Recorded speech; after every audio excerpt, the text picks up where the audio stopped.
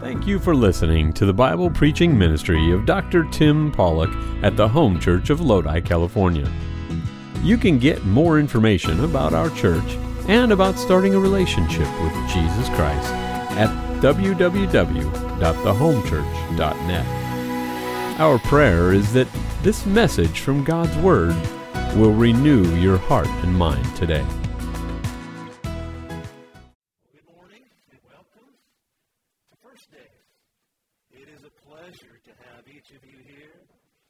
Whether you are a church veteran or a first-time visitor, my prayer is today's celebration would be a great source of comfort, inspiration, and spiritual nourishment.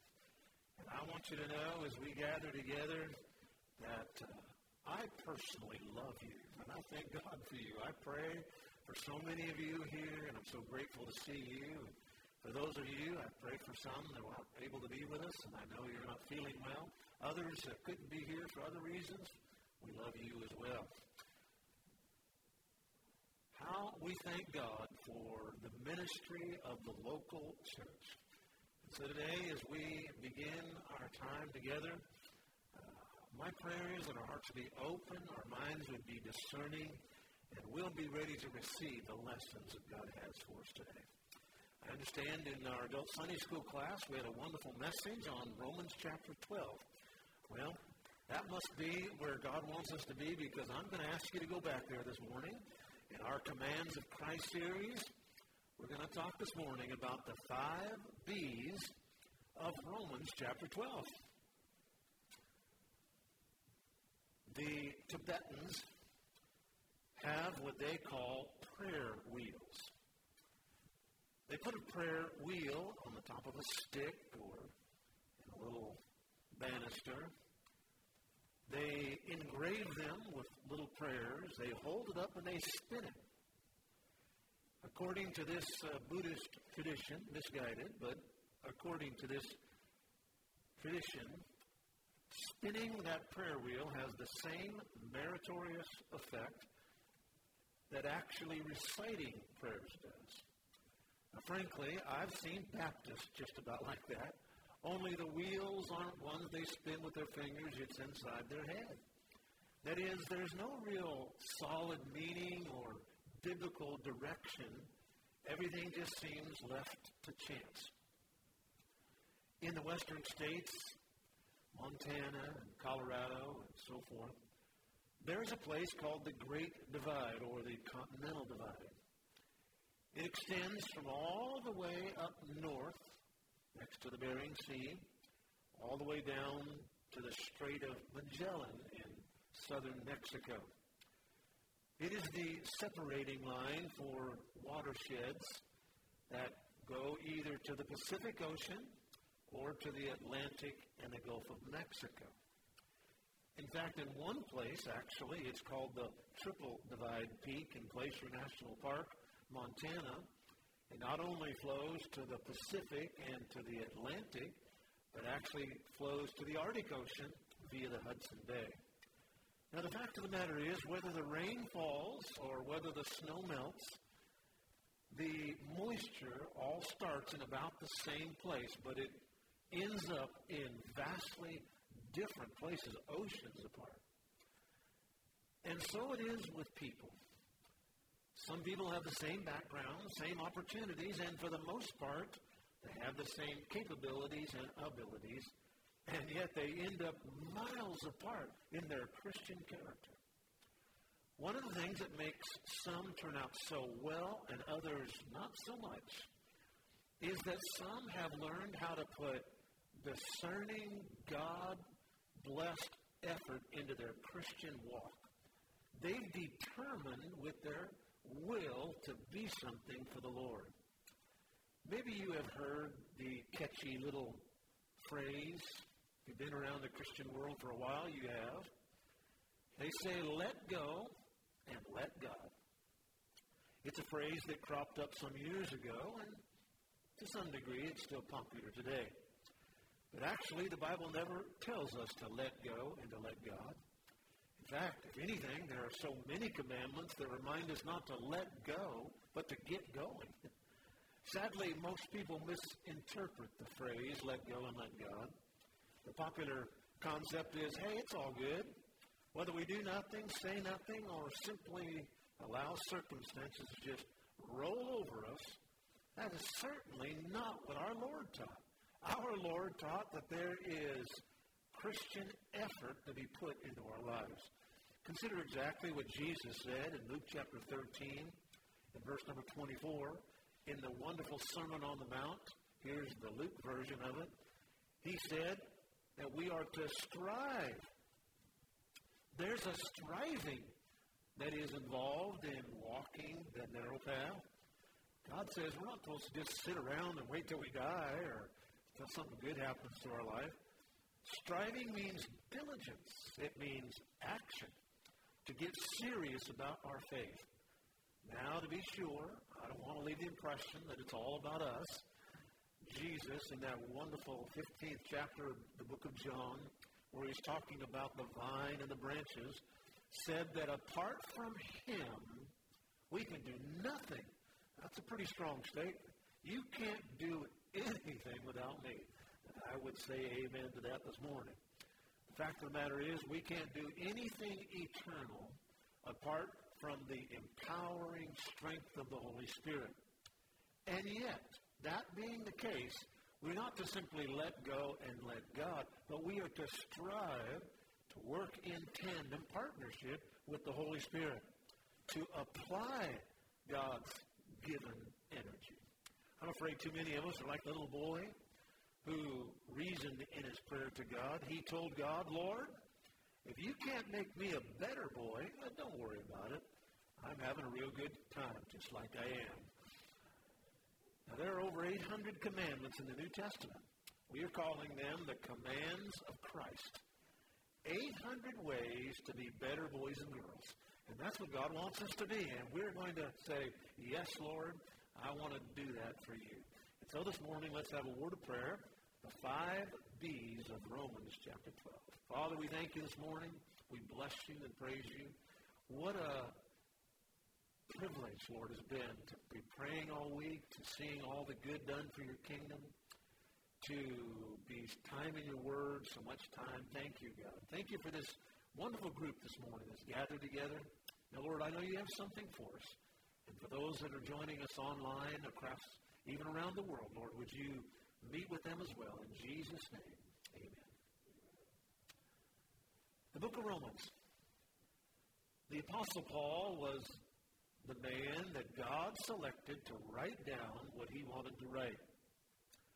Paul wrote this while he was in Corinth.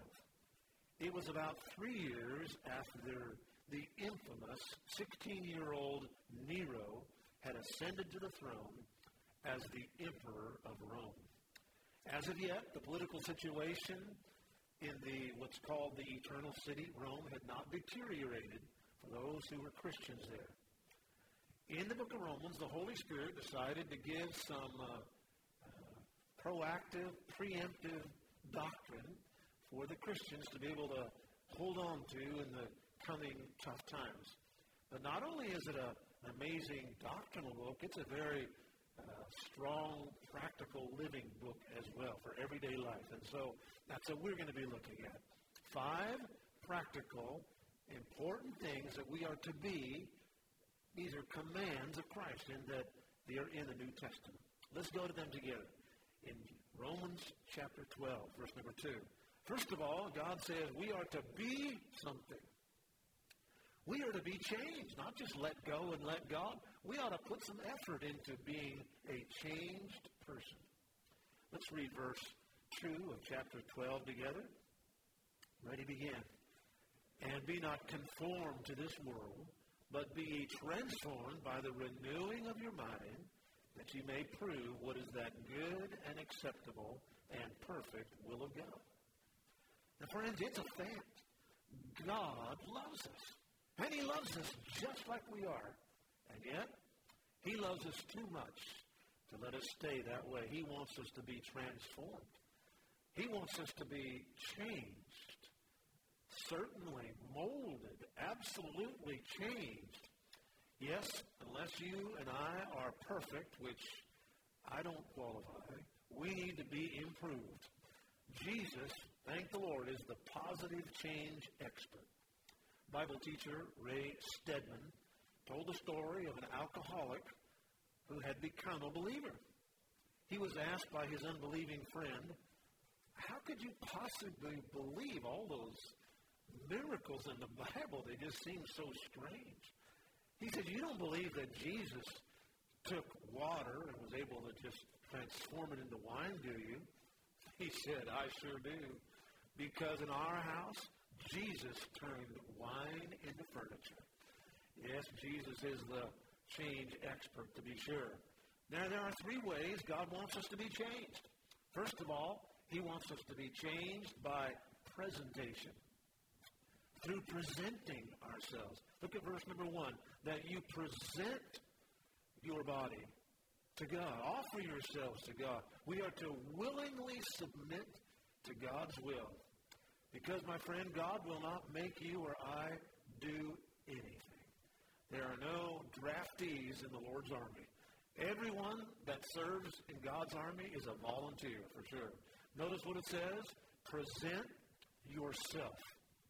It doesn't say present your husband or your wife or your children, although we are certainly to pray for them, but it is something we have to do for ourselves. You can't do it for me. Now, this phrase may seem a little strange to us, but it was not at all strange to those Roman Christians who were Jewish people. In their mind, it was crystal clear what he was saying. He was saying, lay yourself down on the altar of God. Present yourself as a living sacrifice.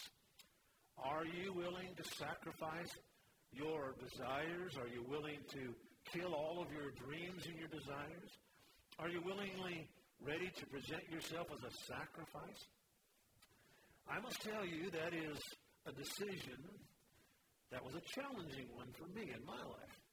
Now, that may not be a hard one for you. You might be gung-ho, ready to go, but when I was 19 years old, that was a challenging one in my life. Maybe I was 20. I was attending a small Bible college in San Dimas, California. For a few months, I was going there as a filler before entering into the pre-med program, or the pre-pre-med, I should say, at Loma Linda University, where I had a state scholarship. Now, by most metrics, judging externally, and maybe even if you could look on the inside, internally, I suppose I would have been considered a good Christian. But I knew down deep in my heart that I really hadn't totally surrendered to the Lord. I didn't really have a lot of super bad habits, but I can tell you I hadn't surrendered and presented, as God said, myself to God. The thought of doing whatever He wanted me to do, and the thought of going wherever, maybe that was even a bigger one for me, and the thought of going wherever He wanted me to go, I'll be honest with you, that scared me. I just didn't know what that looked like, and I just didn't know where if I wanted to just go anywhere in the world or do anything in the world. And so those days turned to weeks, and those weeks turned to several months. And after weeks of just agonizing, I don't know, I just know I was so fearful of presenting myself to the Lord. 48 years ago, this spring, I pulled over my little 63 Volkswagen on the side of the 210 freeway, and there, sat out on a little turnout there, opened my rag top, and I just looked up to the Lord, and I said, all right, that's it. I can't take it anymore. Lord, I do now, here and now, totally surrender myself to you. Whatever you want me to do, wherever you want me to go, I surrender myself to you. Someone once asked the seasoned William Booth, the founder of the Salvation Army, if you had to say what would be the secret of God using you in the way He has, what would it be? The old general, as they call them, he said, he looked through those piercing eyes of his and he said, I believe here's the reason, if there's any one reason, why God used me. Because God has had all of me that there's ever been. There are men with greater brains and greater capabilities, but from the very first day that God gave me a vision of what he wanted to do with the poor in London, I made up my mind that whatever the case, God would have all of William Booth. The only way we can be changed is when we present ourselves to the Lord. We have to say, lock, stock, and barrel, all right, Lord, I'm yours. You've got all of me. Not only through presentation, but through transformation. Look at verse 2. Be transformed. Be transformed. The Greek word is the same as our English word metamorphosis. Meta, as you know, means big. There's a company, I think, called that now, Meta. And morphos, which means change. God wants us totally changed. The idea is that inward attitudes translate into a changed outward action. You'd say, well, I don't really like to change. Well, join the crowd. Nobody likes to change. Author Mark Middleburg said this: the only thing worse than the pain of change is the pain of staying the same when change is really needed. Transformation is a work of God the Holy Spirit when he conforms us to the image of Jesus Christ.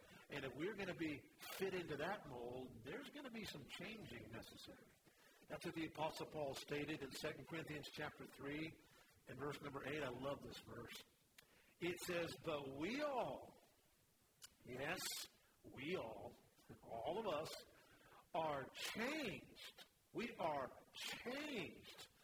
I need to be changed into the same image from glory. You'd say, well, man, it's good now. Well, that is. But God even has more glory that he wants, even as by the Spirit of the Lord. I am so glad that I'm not on my own on this renovation project, this metamorphosis, this complete change. No matter how old I am, I'm glad that God is still working on me. Did you know that the man that I am today is not the man that I'm going to be a week from now? Nor is it a man I'm going to be a year from now or a decade from now. The Lord tarries is coming. Thank God you always get a new man because God is in the change business. Yes, God's in the changing business.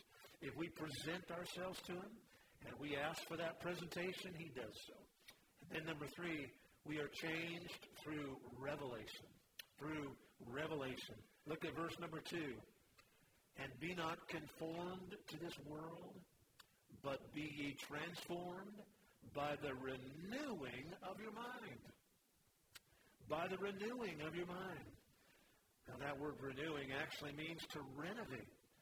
Pastor Luke mentioned about the renovations that are taking place over there. Well, sometimes you have to tear some things out. That's not always easy, but tearing some things out, that's renovation. Now, how do we renovate our mind? How do we get rid of these old things? Well, Jesus made it just as plain as vanilla. Look at Colossians chapter 3 and verse 16.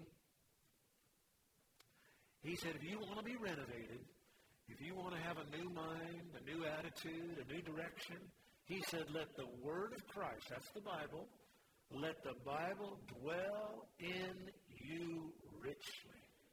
A saturated mind, a renewed mind is a word-controlled mind. And so the question I would ask you is, what saturates your mind? What do you think about often? What is it that's often there on the first thoughts of your mind? Is it a Bible verse? Is it something you're praying about? What is it that controls your mind? Tomorrow morning when you wake up, what will be the thing that controls your spirit?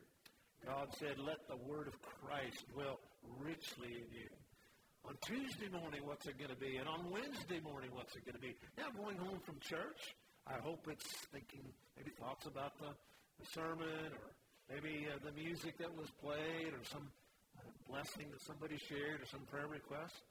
But sometimes, a few days into the week, we just kind of lose all that, and we become consumed about the other things. But God wants us all day long to be consumed, to be renovated with the Word of God.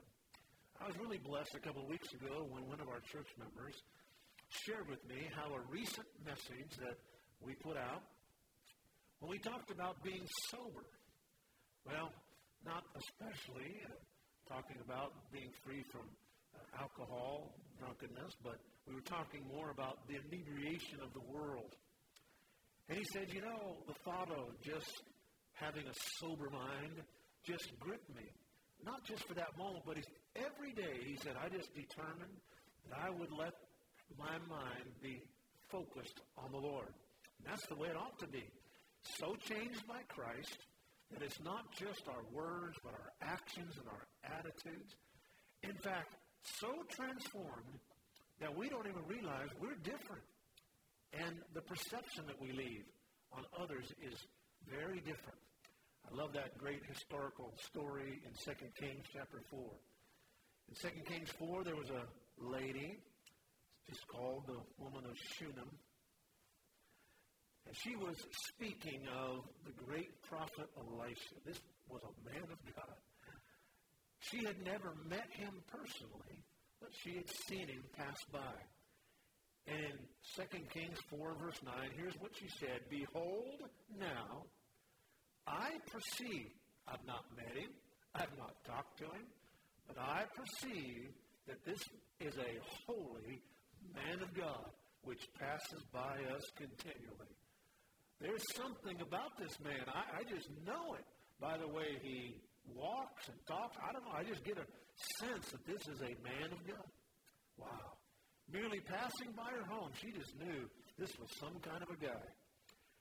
I guess the question I would ask you is, when you pass by somebody, what is the feeling that they have? I remember one of my daughters, as you know, all these beautiful daughters growing up, and I remember one of the daughters telling me one time, they said that this fella had evil eyes.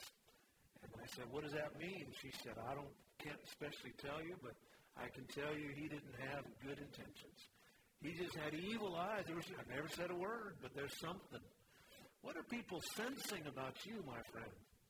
Evil or good, godly? There's something about you. God says we can be transformed. The power of Christ, the Word of God, when it's in us, it has an effect even on our outside. There are impressions that we leave when we're changed. You say, but man, change is so hard. Yes, it's true. But there's no growth without challenge. And there's no challenge without change.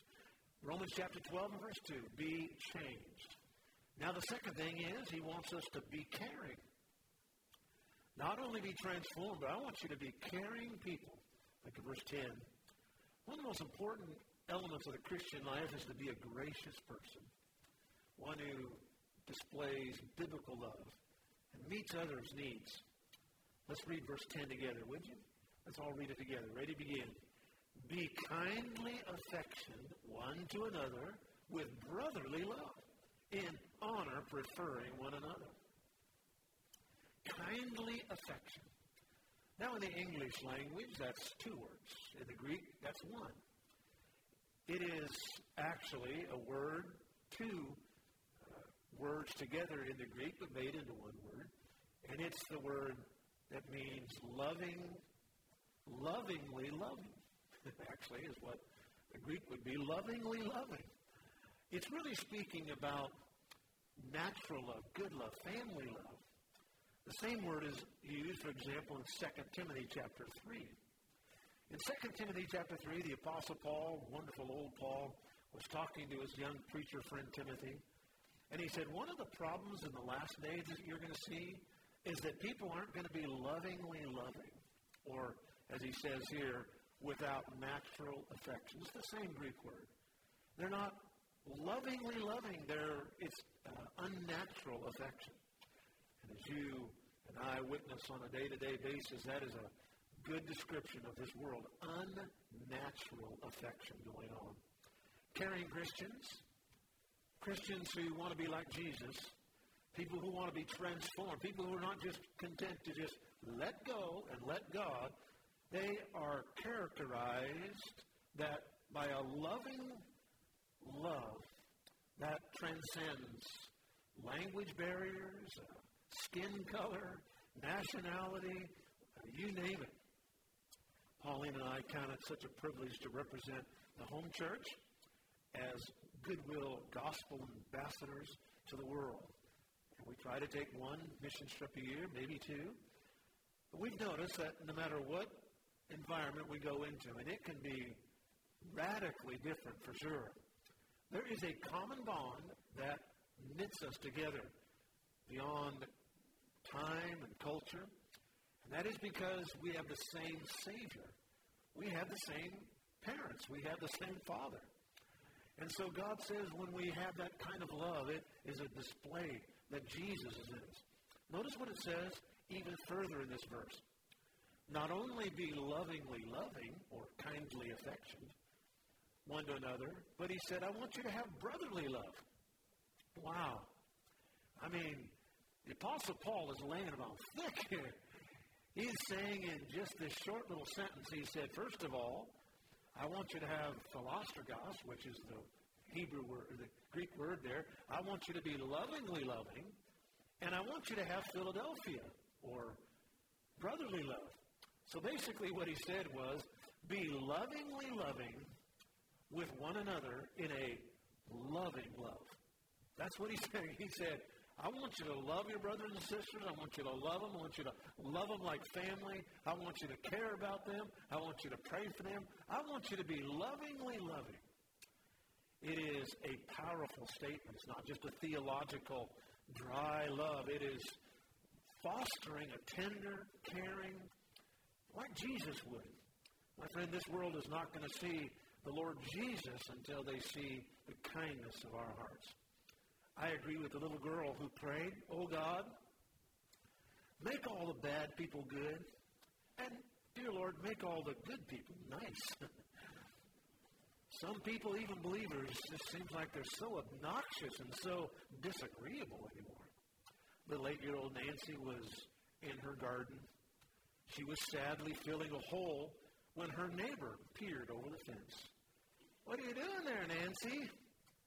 My goldfish died, she sobbed, and I just buried him. The obnoxious neighbor laughed and said condescendingly, well, that's a really big hole you're digging for a little goldfish, don't you think? Nancy patted down the last heap of earth with her shovel and replied, that's because he's inside your cat.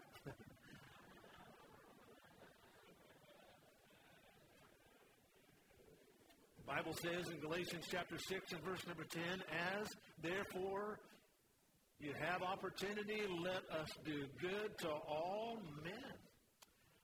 You see, opportunities come in our lives to be kind. Do we take them?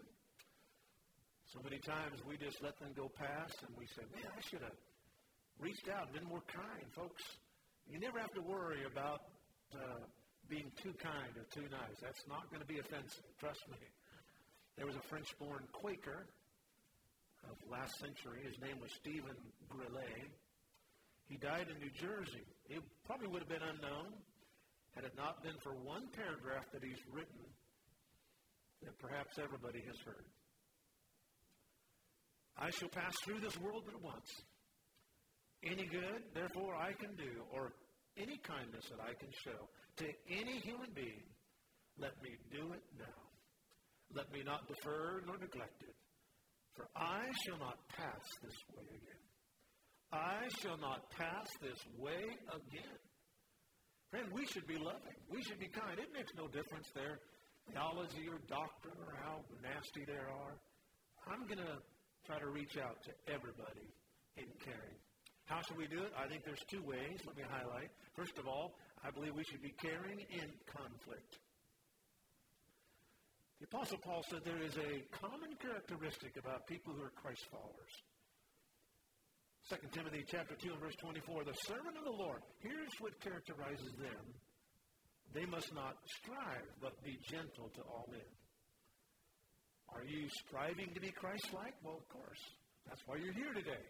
I do. I'm trying. Not always achieve it for sure. But I will tell you, you cannot be Christ-like and be cranky. We need to be nice people. It just seems like we're living in such an increasingly rude world. Last year at the Freedom Fest, You might be surprised that even in good churches, great churches really, like the home church, sometimes we get some bad press.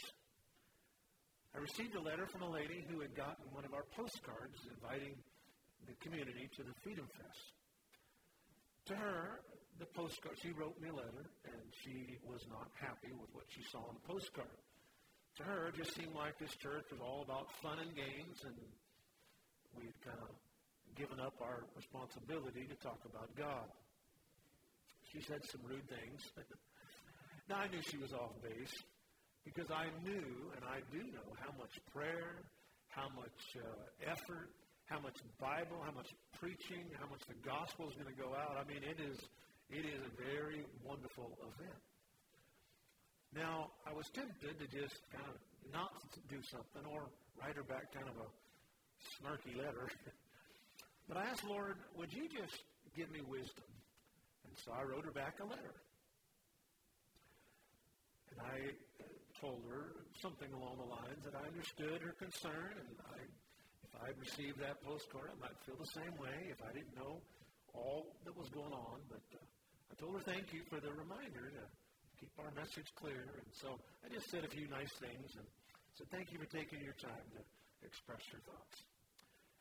Never thought I would get anything back. 99.9% same you never do. I got a letter back from her. And I thought, oh, brother. You get one nasty letter, that's one thing. You get a second one, oh, boy. But God had worked on her heart. And she said, Pastor, thank you for sharing what you did. She said, I probably shouldn't have even written. She said, my husband had passed away. And I really wasn't feeling it all myself. And she said, I just was lashing out at everybody. She said, thank you for taking the time to tell me about your church, and I will be praying for you. And then she gave some other thoughts there, and I was so grateful. You know, even in our conflicts, we need to say, no, we want to have a caring spirit, not only in conflict, but in conversation. Now, our words can bless or burn. They can hurt or heal. Everybody in life needs a little bit of kindness. Solomon pointed out in Proverbs chapter 15, verse 4, he said, a wholesome tongue is like a tree of life. Just healthy, life-giving. But perverseness therein is a breach in the spirit. I heard of a man who went into a little roadside diner for a breakfast. A waitress came out, not looking too happy, hands on her hips. She said gruffly, what do you want? He said, well, I'd like some eggs, but maybe a few kind words. She didn't say anything. She just turned around and went back into the kitchen.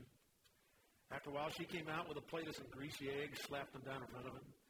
He said, well, where's my kind words? She said, don't eat the eggs.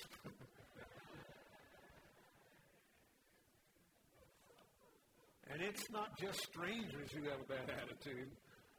Sometimes I think we have bad attitudes with the ones we love the most. But I will tell you, the religion that doesn't begin at home doesn't begin. Unpleasant words are just not needful. Now, I'm not talking about referring to here needful correction that parents have to give to children and family members. But unpleasant words in a home are like odors. Let's get rid of them. Sometimes we'll walk into the house and we'll say, man, what's that smell? I realize something I cooked usually, but or burnt. But what is that smell? And I certainly don't want it to be an unpleasant life. The prudent woman in Proverbs chapter 31 found a way to help her mouth. She said, the only way I could cure my sharp tongue, in Proverbs 31 and verse 26, she said, I just went ahead and made a law. I just made it a law. I wouldn't say anything but kind things. A daily law of kindness. A Sunday school teacher asked her class if she knew the difference between kindness and God's promise of loving kindness. One little girl said, I know the difference. She told the teacher that kindness is when, like, you ask your mom for some toast, and she gives it to you. Loving kindness is when you ask your mother for some toast, And she gives it to you with butter and jelly all over it. And that's the way we ought to be, friends. Not just kind, but lovingly kind, as he says here. Let's put some butter and jelly on those words. And not habanero jelly. All right, I tasted some of that this last week. It was good, but woo! Be changed, be caring, be committed. Romans chapter 12, verse number 11. The Christian life is a life of commitment, a commitment to love, a commitment to hating evil. It's a commitment to being passionate for the service of Christ. Verse 10 says be, verse 11 says fervent in spirit. Amy Carmichael was an Irish missionary in India. She opened an orphanage. She served for 55 years, wrote 35 books. Poetically, here's what she said. Give me a love that leads the way, faith that nothing can dismay, the hope no disappoints tire, the passion that will burn like fire. Let me not sink to be a clod. Make me thy fuel, flame of God. God says, be fervent. The word is zeo, like zealous. God wants us to be zealous. It is the word used for boiling water or even metal that's molten, glowing with heat. It is the fact that we ought to be enthusiastic for our services for the Lord. Hardly can contain our excitement to accomplish God's work. And that's what I have seen here at this drama. That beautiful singing yesterday was amazing. I was in my office studying and thinking, man, that is just good. I can't wait. I'm so excited about this week, I'll tell you.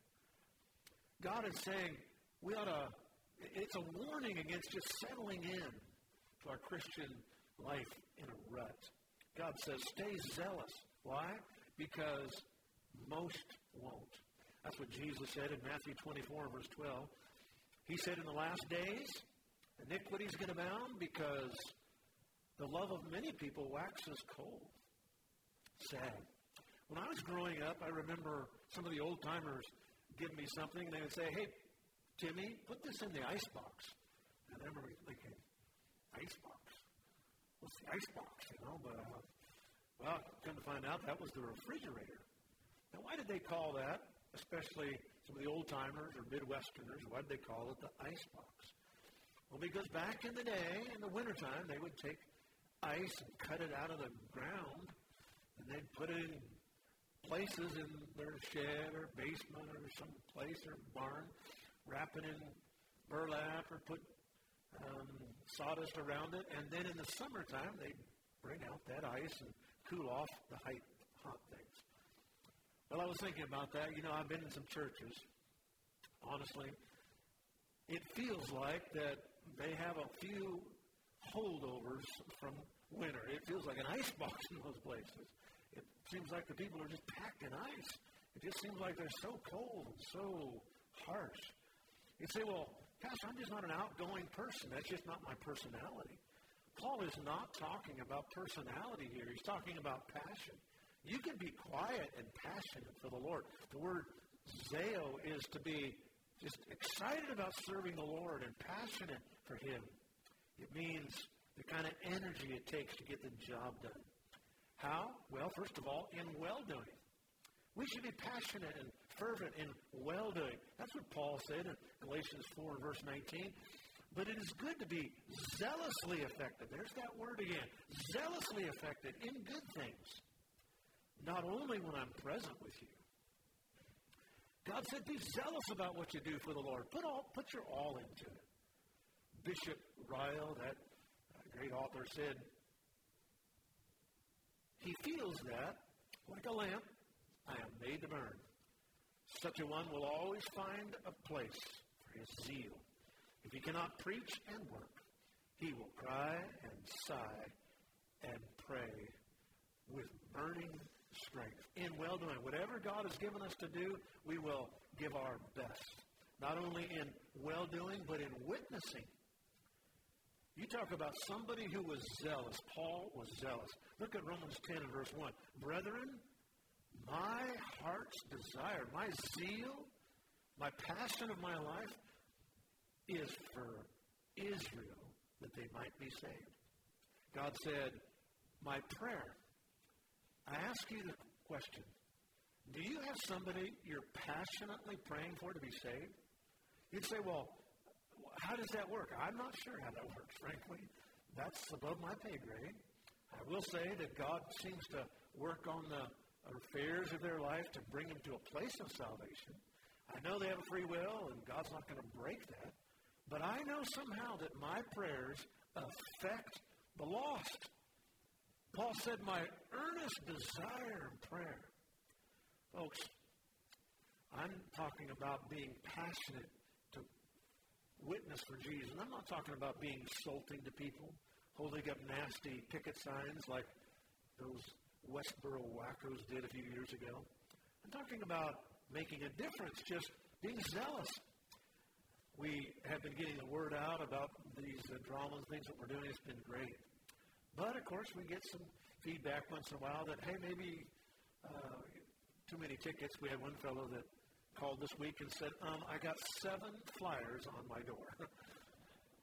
He said, could you give a few to somebody else? Hey, you know what? We're zealous. Maybe a little too zealous. But the fact of the matter is we need to take up our cross, Jesus said. Take up your cross and be zealous about the things of God.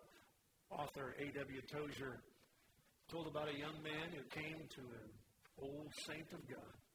An old saint of God who knew what it meant to be really sacrifice your life and sold out to God. Who taught on the crucified life. And he said to the older man, he said, what does it mean to have a crucified life as a Christian? The old man thought for a second. He said to the young man, he said, well, it means 3 things, son. First of all, it means a man who is crucified is only facing one direction. Then the old man scratched his head and he said, secondly, son, a man that's on the cross, he is not going back. He said his final goodbyes. And third, he said one more thing. A man on a cross, a man crucified, has no further plans of his own.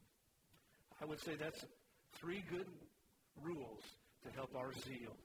Keep facing one direction. Never go back. And purpose to never have plans of our own. You want to be fervent in spirit? Then let's say with that wonderful chorus, no turning back, no turning back. I've decided to follow Jesus. God says be changed, be caring, be committed. And then number 4, be calm. Romans 12 and verse number 12, rejoicing in hope, patient in tribulation. Be patient. The word there actually means persevering, bravely enduring, calmly submitting. God has a sovereign plan, and his providence is going to be what it is. So I'm just going to go ahead and submit to it bravely and trusting. Now, Bible scholars say that the Greek grammar here is in the present tense. It means this is a habitual practice, not I was calm 25 years ago when I had money in the bank and no kids and I felt good, but now I can't ever do anything but just be crazy. Folks, many Christians' lives are just like on life support. It just seems to be running from one crisis to the other. But God says, never quit trying. And if you do that, you'll win the victory. I like what somebody said about triumph. They said triumph is oomph added to try. And we need to just get out there and keep going at it, persevering. I get weary. Of course I do. I'm older.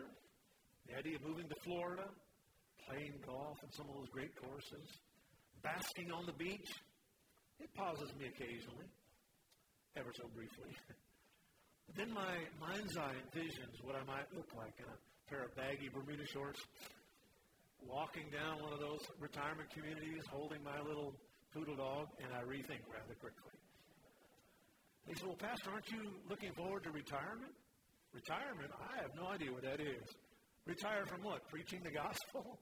I have no plans to do that. Now, we might do some reshuffling here at the church at some point. But I will tell you this, I plan to carry out the calling that God has given me until they carry me out, for sure.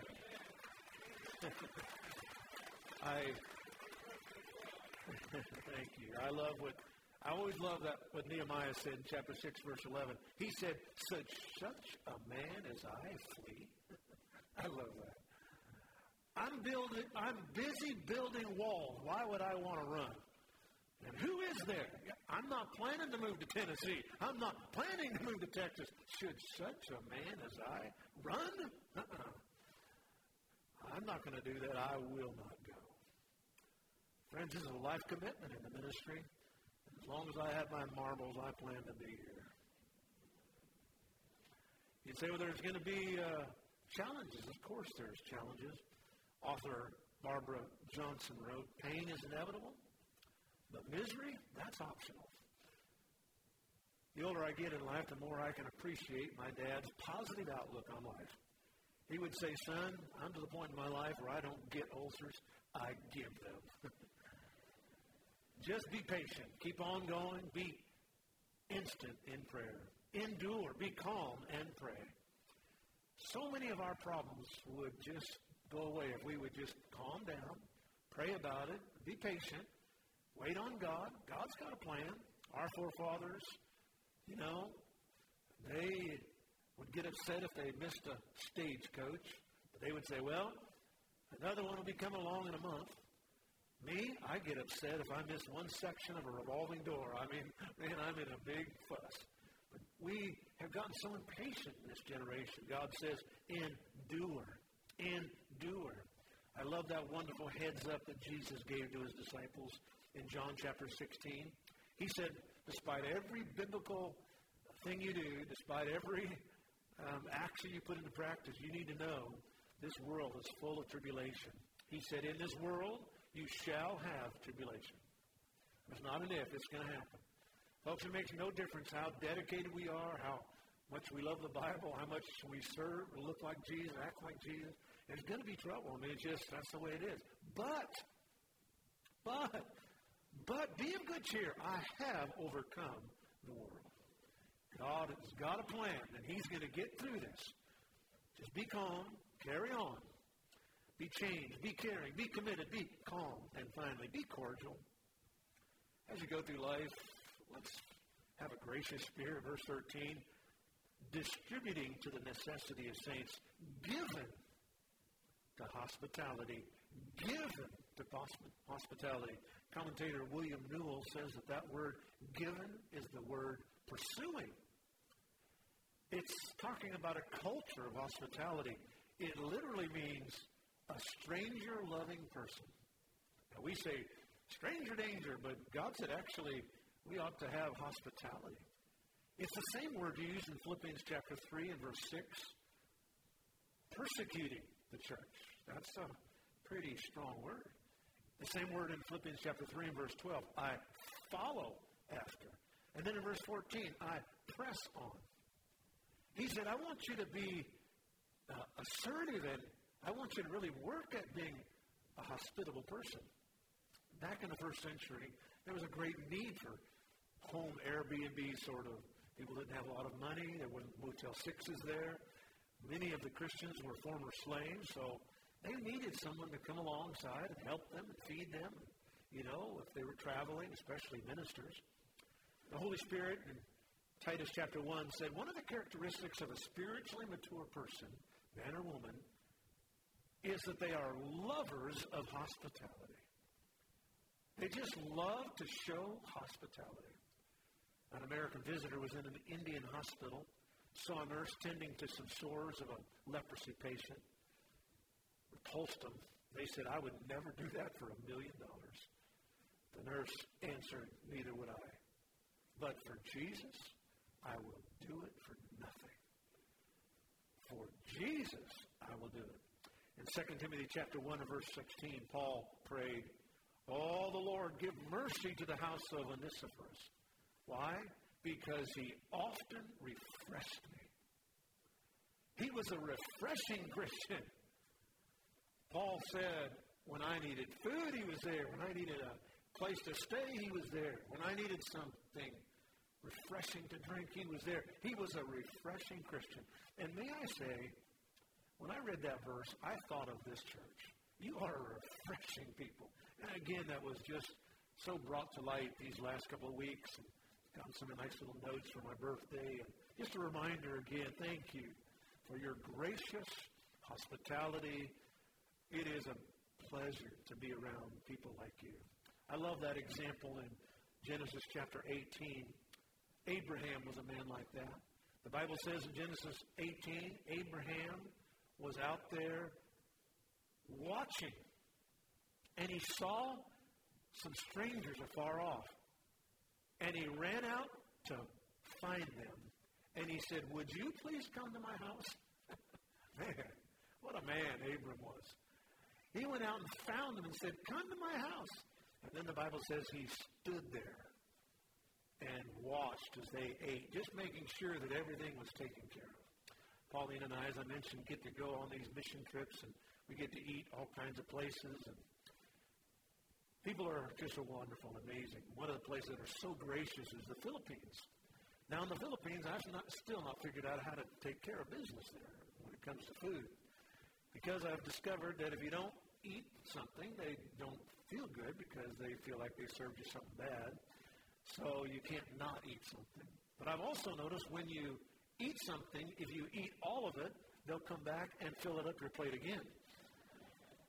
And if you ever eat everything on your plate, they'll just keep filling it up and keep filling it up, keep filling it up. So I still don't know what to do. So I just, I come back, But it is, I tell you what, thank God for those precious saints of God who are so hospitable. May we be the same kind of people like that. No matter what, we are hospitable people.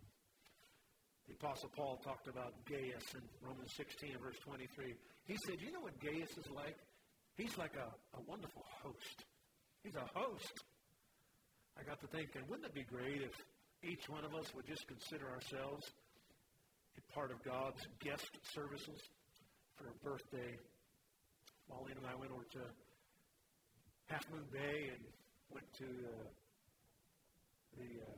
what's the name of the place? Yeah, Ritz-Carlton. We went to the Ritz. And we didn't stay overnight. We just went there for lunch. That's about what we could afford. Barely that, let me tell you. Anyway, we were overlooking the 18th fairway there. It was a beautiful day. And the Ritz-Carlton pride themselves on their guest services. And if you walk in, even at the person there, taking a car there, or at the front door, hello, how are you today, sir? How may I serve you? And then if you say thank you, they never say you're welcome. If you're ever there, you'll notice they never say you're welcome. You know what they say? It's my pleasure. I mean, it makes no difference if it's the maid or the parking attendant or the concierge. My pleasure. Wouldn't it be great if we could be part of that host services for the Lord where we say, it's my pleasure. I read about a sales manager who got a sales team together, took a whiteboard, and right in the middle of that whiteboard, he put one black dot. He looked at his team and he said, team, what do you see? They said, a black dot. He said, what do you see? A black dot. How about you? Well, black dot. He said, isn't it strange that all of you saw the black dot, when in fact there is so much more white than the one black dot? And too often in our self-concern, all we see is our own self instead of all this world has so many needs. Oh, what would it be like if we could be cordial to others? And if we'll do our part, God will do the rest. A little boy came forward in his church service and wanted to be baptized. He came to the front, and the people that met him there said, well, son, tell us how you got saved. He said, well, I did my part, and God did his. Well, the people that were helping there didn't quite like that answer. They said, well, tell us, what was your part? He said, I did the sinning, and God did the saving. And friend, that's it. In my hand no price I bring, simply to thy cross I cling. Our heads are bowed and our eyes are closed. We hope you enjoyed listening to the preaching and teaching from God's Word today. You can get more information about our church and about starting a relationship with Jesus Christ at www.thehomechurch.net. From all of us here at the Home Church in Lodi, California, thank you for joining us.